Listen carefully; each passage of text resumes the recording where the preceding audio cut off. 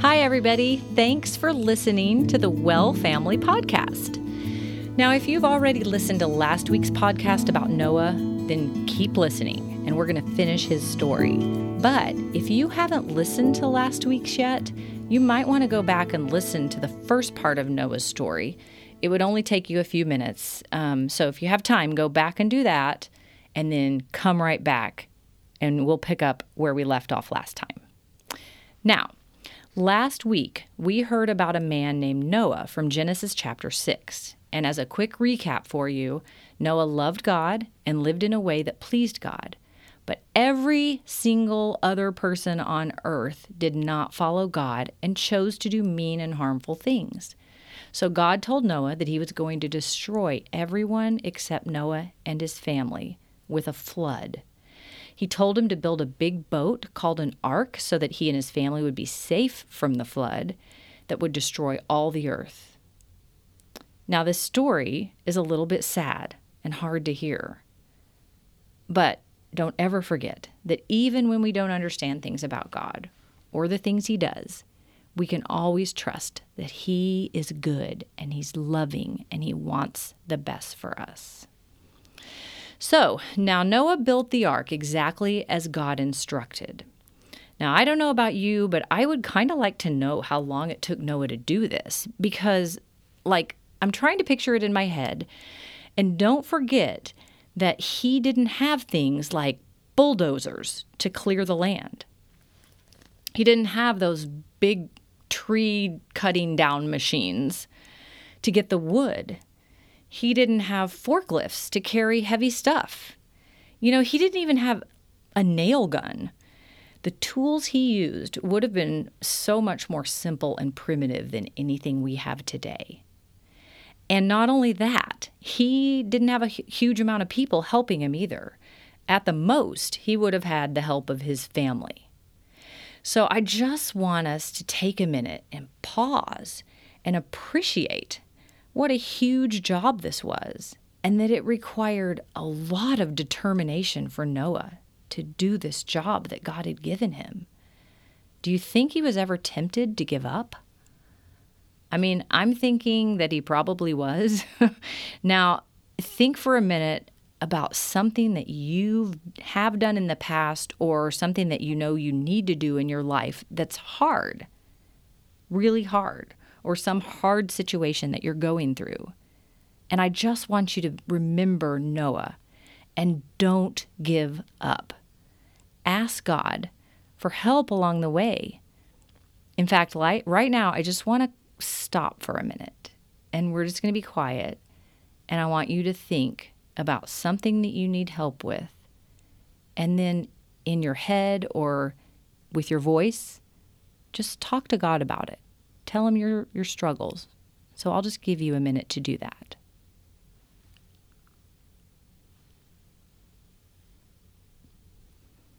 Okay. So the Bible doesn't tell us how long it took Noah to build the ark, but I would guess it took a lot of years. In fact, some people estimate that it took between 50 and 70 years. That is a really long time. And in Genesis 7:1, I love this. I love the sentence. It says, "Finally, the day came when the Lord said to Noah, 'Go into the boat with your family.'"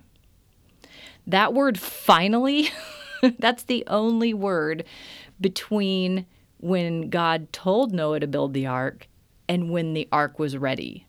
And we've already talked about that was probably 50 to 70 years. So all those years, all that hard work and sacrifice was all summed up into the word "finally." So finally the day is here when it's time to get into the boat. So it's ready. They've got to load it up with all the food, with the animals that God instructed them to bring. And Noah and his family enter the ark.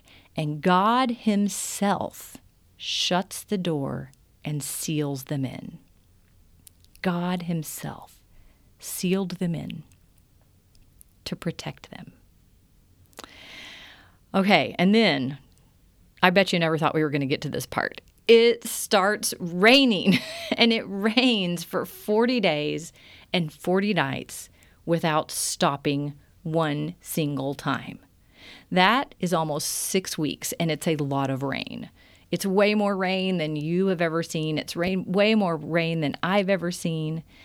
And as it rained, the water on the earth got higher and higher and higher and higher and higher and higher and higher and higher and higher and higher until all the land, even the tallest mountain on the earth, was way underwater.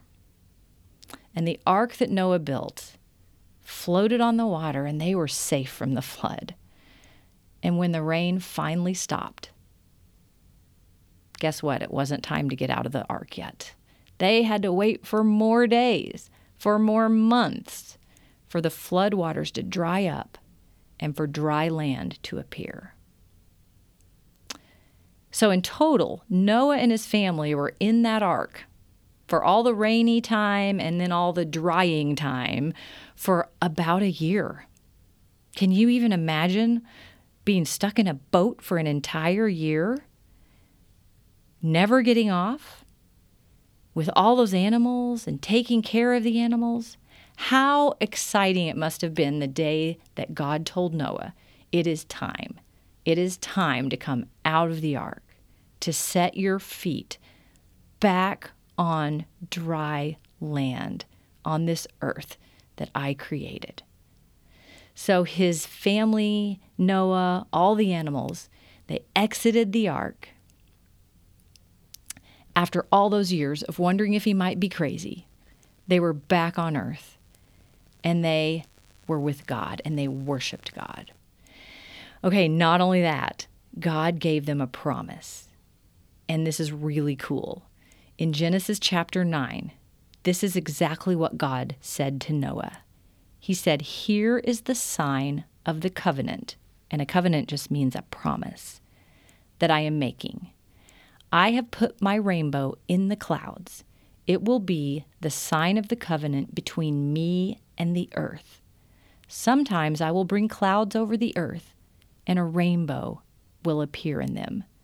When I remember my covenant between me and you and every living creature, the waters will never again become a flood to destroy all life."